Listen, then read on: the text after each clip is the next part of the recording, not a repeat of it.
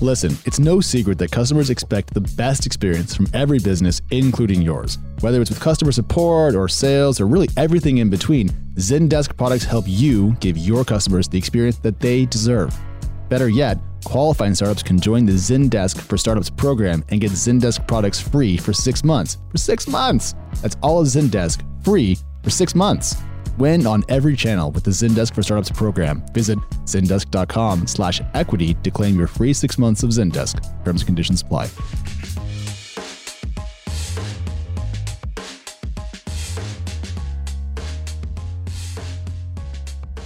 Hello and welcome back to Equity. This is actually an equity shot, something that we haven't done in what feels like ages. An equity shot is when something happens that we get really, really excited about, and then we realize we should take it off of Slack and put it on to the podcast.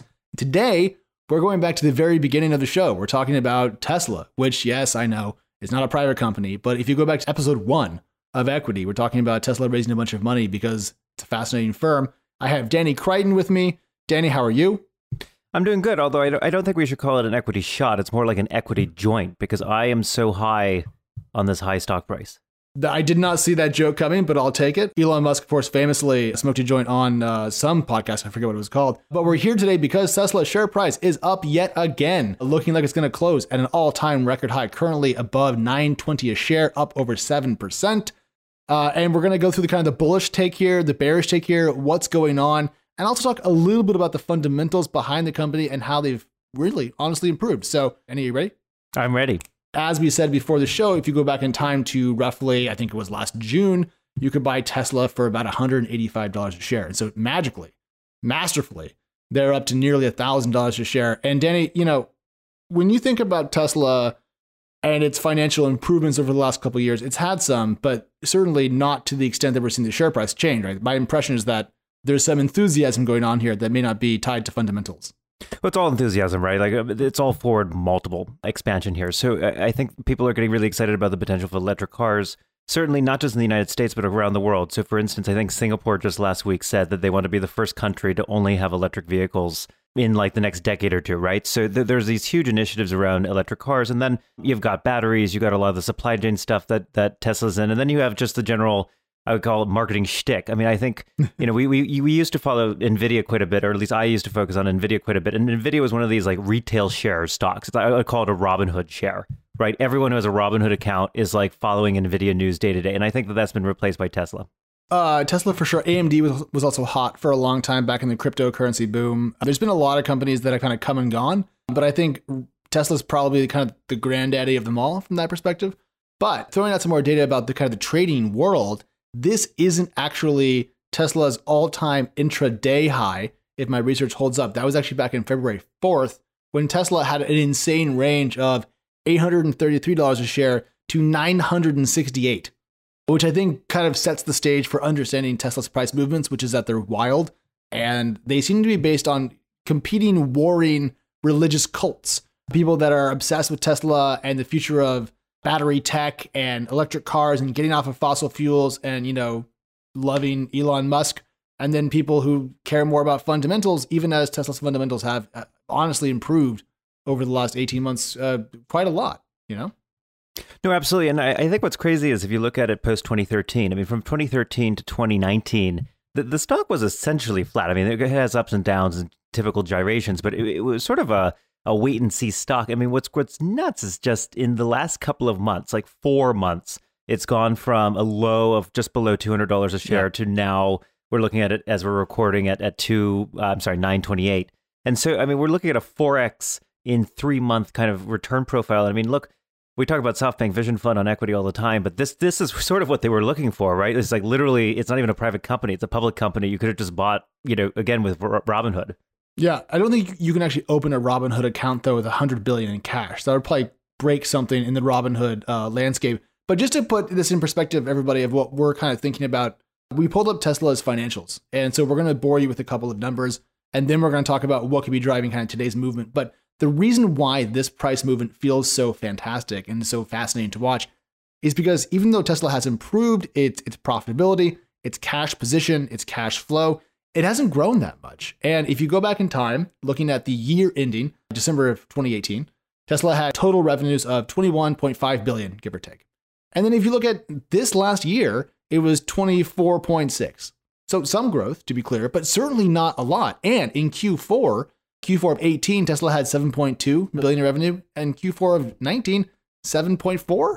So just modicums of growth and some improved profitability is the difference here. So it could be a mixed shift in what they're selling. It could be optimism about the battery market. And there's a lot of possibilities driving this boom in the value of Tesla. But I'm curious, Danny, what is your favorite of the various hypotheses that are bouncing around?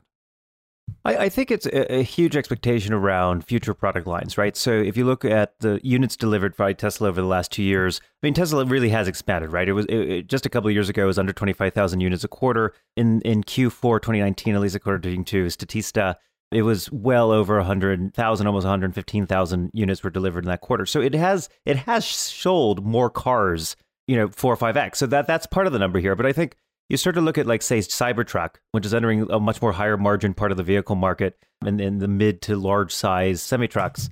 And I think the challenge is like there's this gap of, like, yes, there were 100,000 or however many Cybertrucks were supposedly pre-ordered, Alex. I think it was north of 58 billion, based on how many tweets I had to read and endure about that stupid vehicle. In terms of excitement, yes. But the challenge is that those were not full deposits, right? Like there are no cars to be sold, and they're not going to be cars to be sold for a long period of time. And so I think there's just this huge. We saw the same thing with SoftBank, which is there's this huge prediction of, like, well, look, assuming everything goes right over the next 4 to 5 years, then we will buy into the valuation as if everything was being sold in 2023. Unfortunately, there's so much risk coming up, right? I mean, what's crazy to me is we've been talking about Apple and Amazon and a bunch of others, Airbnb, who've been suffering from coronavirus, but Tesla has a huge Chinese market. I mean, we were talking about the Shanghai Gigafactory for their new battery, which just launched, 2-3 months ago, and has now sort of been hit hard by the virus. What other issues is Tesla going to come up with in the next couple of years? That to me is a huge open question. Well, the operating point's pretty good. If you look back at Tesla's latest earnings investor presentation, for example, you go to page 18, if you're following along at home, they show kind of a rolling 12-month delivery number. And in Q4, their trailing 12 months of deliveries reached over 350,000 per unit. So they've obviously hit material scale, global scale. And so when you bring up these new models, to me, they've actually proven their ability to do that and build them at increased scale and probably at a similar level of quality, which means that they can launch Model Y, Cybertruck, that really fast Roadster that they showed for like 4 minutes and then never did anything with. Like, put that out, please. I want to go bankrupt, so sell me one. Actually, please don't sell me one. I want to stay married. That's more important. I hear the Roadster does super well in New England winters. Yeah, it's designed actually for Rhode Island's narrow and cobbled streets. I think the Cybertruck's tank-like atmosphere is what you're looking for Rhode Island. Yeah, well, especially if I have kids, I'll need those unbreakable windows. Okay, but going back to today and what's driving this kind of one-day shift in Tesla's stock price that just drove us mad just looking at it, like what's going on. There was a new analyst note coming out. Invesco strategist Tim Horsburgh talked a lot about how the Fed's decision regarding liquidity was helping drive momentum stocks, of which Tesla is, of course, one. Alex Potter, an analyst with Piper Sandler, raised his price target for Tesla to above $900 a share. A little bit late, given that it already is, but hey, better late than having a 199 target, which is what CNN Business noted. And then, of course, there's also some rumors going around that in China, Tesla is tinkering with a new kind of cobalt-free battery, which is supposed to be important, even though I will admit I was bad at chemistry. So a couple of things, kind of a confluence that I've picked up enthusiasm and momentum. And this is the best thing to watch in town. This is like the old Bitcoin. Remember back in 2017 when Bitcoin was hot and you could watch it every day and it was fun? That's Tesla stock today. I don't know what that means for the company, but I'm having a hell of a time just watching this stuff happen. No, absolutely. And I think let me give you another statistic I would use on this front, which is taking into account a lot of this news, which is the percentage of Tesla shares held by institutions is actually pretty low. So it's 55%. So as a comp, Apple, obviously a pretty well-known company, is at 63%, right? Yep. And in many cases, those institutions have held for a long time. So Tesla's largest shareholder, Bailey Gifford, we interviewed Charles Plowden, who heads up the private markets investing at Bailey Gifford for ExtraCrunch last year. And they've been in the company for more than a decade, if I recall. And part of what I think the magic is for Tesla is you have this base of very long-term asset holders who believe in the company and have been holding for a long period of time. And then you have this huge controversy in the retail market of people saying, well, do I see it going to 1,000? Do I see it going even higher? Right. And so the debate between long and short ends up driving so much attention to the shares that it's the dinner party stock conversation that you're hearing. Well, Elon Musk adds a bit of a carnival atmosphere to it. Elon Musk and Grimes, Elon Musk and Joe Rogan, Elon Musk and this and that. I mean, he's become a celebrity in such a way that it's rare to see in the relatively buttoned up world of business. I mean, not to bring up WeWork just, onerously, but like Adam Newman had a touch of the celebrity to him in the same way that Elon Musk does, though a fraction of what Elon has. And normally we see people when they become wealthy and powerful retreat into their shells, a bit like the Google founders and how they kind of step back from the public light incrementally and now entirely even from their own company. Elon doesn't give a shit. Elon will throw a goddamn rock at his truck, and if it shatters the window, he'll just do it again. I mean, talk about different. Yeah. And that's entertaining. On a more serious note, before we go, Danny, one other thing we didn't touch on that could be driving enthusiasm, sentiment, and share price surges is Tesla's solar panel stuff. And I say stuff because I'm reading today that the solar roof that they brought out years ago and never really kind of put on the market is ramping up. And so we're seeing Tesla differentiate not just in the automotive space, but also outside of that in the electricity generation and storage space, which some people believe could be a huge growth opportunity for the company. And I don't know how you feel about solar, but I think that's probably true. I think it is probably. I think the economics have gotten a lot better for solar. And I think the magic of the share today is, do you believe in each of the expansion opportunities for each of these different business lines? And I think when you let me give you a comparison. Bombardier, a Canadian company who used to make snowmobiles, expanded into planes, trains, jets, and all kinds of other categories over the last couple of years. And just this morning announced that it was selling off its train business to Alstom, the French large train manufacturer. And really, it was a story of overexpansion, right? Here's a company that sort of got out of what it knew what to do. It got into jets, it got into trains, it got into all these different spaces. And so the question is, do you believe in the Musk magic? I mean, that's sort of the bet that everyone has to believe in, which is, look, it's not just going from Model 2 to Model 3. It's not just going to Cybertruck. I mean, it's still a car at the end of the day. Now you're getting into solar panels. Now you're getting into battery construction for not just homes, but also at nation state scale kind of battery technology. And I all these are just, the technical risks add up. Like every single one of these is a completely new product. And so I think, that's the bet that everyone has to make. And that's why it's so exciting. Yeah. I totally agree with that. But the thing I'll throw out there is that when it comes to Tesla, it feels less of a Musk bet than it used to be because the company no longer bleeds so much cash. And once you stop bleeding cash and can begin to generate material, consistent operating cash flow and free cash flow, a more strict metric, you're really in control of your own destiny and you have more space to make mistakes.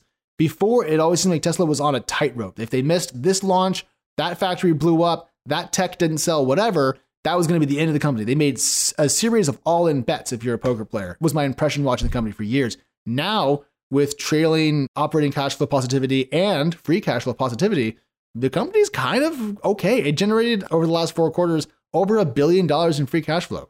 And it just, I believe, did a placement of shares for a couple of billion at a very high share price, which is super smart, getting in while it's hot. So, the first thing that we learned on this show was Jason Lemkin telling us that Elon Musk is better at raising money than anyone else in the history of the world. He said he's able to go out there and get cash.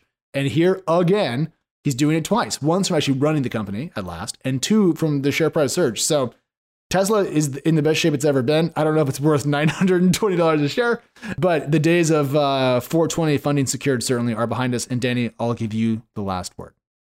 I think the thing to pay attention to, again, is I think Musk is the magic here, but it goes beyond that. I do think marketing, if you look at GM, Ford, the large automobile manufacturers, a huge part of their cost structure is marketing. Right, like the amount of money you see it when you watch the Super Bowl. You see this when you watch different kinds of sports games. There's massive marketing budgets to push cars off the dealership, and Tesla has this magic with a person who basically gets free advertising. Every single day on the business pages, on the front cover of magazines, you're seeing Musk, you're seeing Tesla. All that is free business, and so again, you have cool cars, you have this great marketing. You're not paying for any of it. You have free cash flow. It's clearly a more stable company than it was a couple of years ago. And there's these huge kind of expansion opportunities on the horizon coming up. Add that all up together, I understand the longs. I also understand the shorts, but I guess we'll sort of see where it all comes together in the next couple of weeks. Yeah, and by the way, good call out on the importance of free marketing for Tesla as we're sitting here squeezing in an extra equity episode just for fun on Tesla because we found it so entertaining. So it's not nefarious per se. It's just if you care about financing markets and companies and growth, you can't not be watching this. So, all right. Well, on that note, Danny, thank you as always. Chris on the mics, thank you for keeping us together. Everyone, we'll be back Friday morning with a regular equity episode about private companies, not public ones. But in the meantime, I don't know. We'll be watching Tesla. So stay cool, and we'll talk to you soon. See you soon.